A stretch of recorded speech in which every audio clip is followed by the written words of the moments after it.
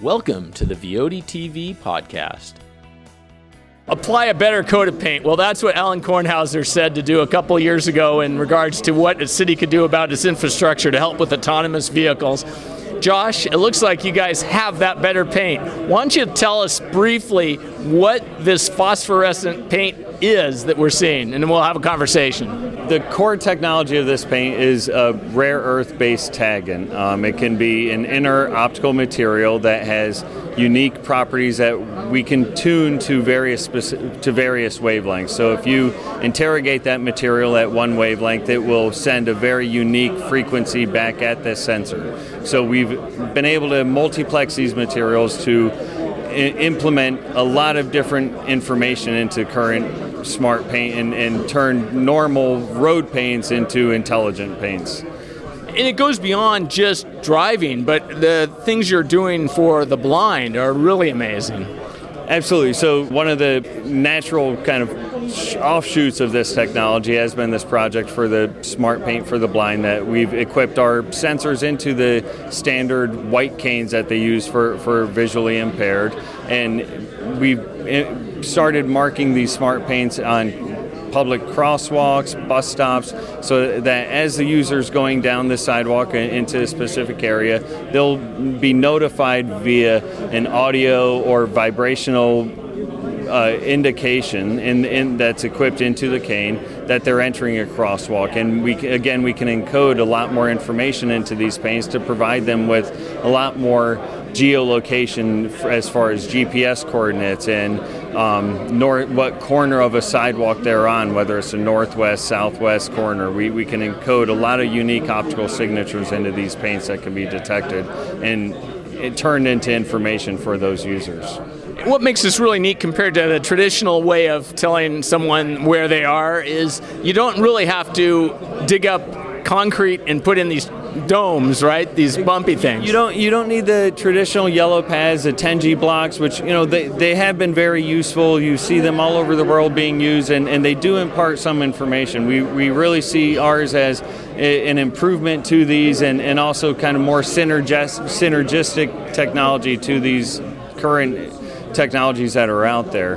The big advantage that we see with our materials being able to actively give more precise resolution to where their current surroundings are. With the 10G blocks, you really get just a general information. When you look at GPS, no person would really walk down the street blindly following their GPS when it says turn left or turn right. You would have some hesitation. Our materials can work in coordination with GPS to help provide that resolution that GPS can't enable in urban canopies and other environments where you do have limited signal. Yeah, it could help both the sighted and the non-sighted. But the other part that's exciting about this is it's not a big public works project, right? You're talking about just applying paint? It's not going to change anything. The current methods of application of the paint is going to be the same. It can be applied in using all standard thermoplastic paints that every state has approved.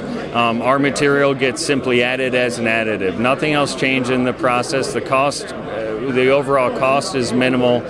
These materials are very, very cost effective as far as sensitivity. You don't need to add much of them to the paint. We can detect at less than 1% of these materials into standard road paints that are available. Well, so is your model then more of a licensing model than anything?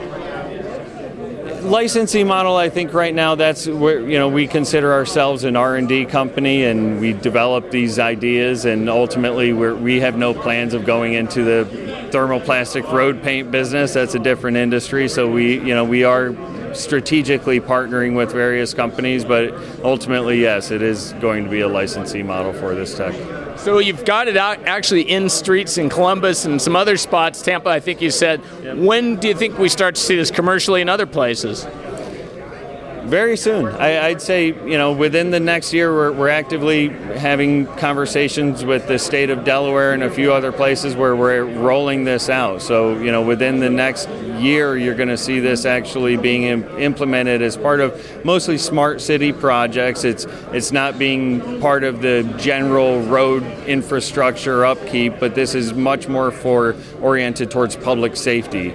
And so this is going to be a different avenue that you'll see it rolled out than the normal public maintenance of streets departments. And I think that's a big area that needs to be focused on when you look at autonomous vehicles and how they operate, especially when they are looking at the vision of how well the current the current road paints are marked, and the wear of those, and how they affect the vision of these current autonomous vehicles. That makes sense, and I assume that you've got some cane manufacturers actually embedding into the IR lasers in their canes and so forth?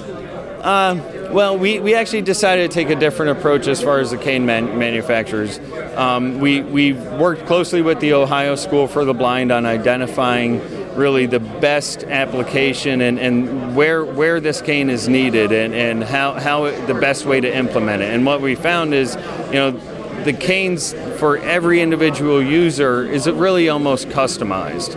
So and they're actually used very ruggedly and get switched out quite often. So what we've designed is a system that can be detachable and mounted onto any current cane system without implementing, you have to use this particular type of cane. So this is something that any type of marshmallow style cane or tapping cane can be easily we have a kind of plug and play system that can be snapped onto these canes. Excellent. Well, I appreciate your time here and good luck with it. Thank you very much. Thanks, Josh.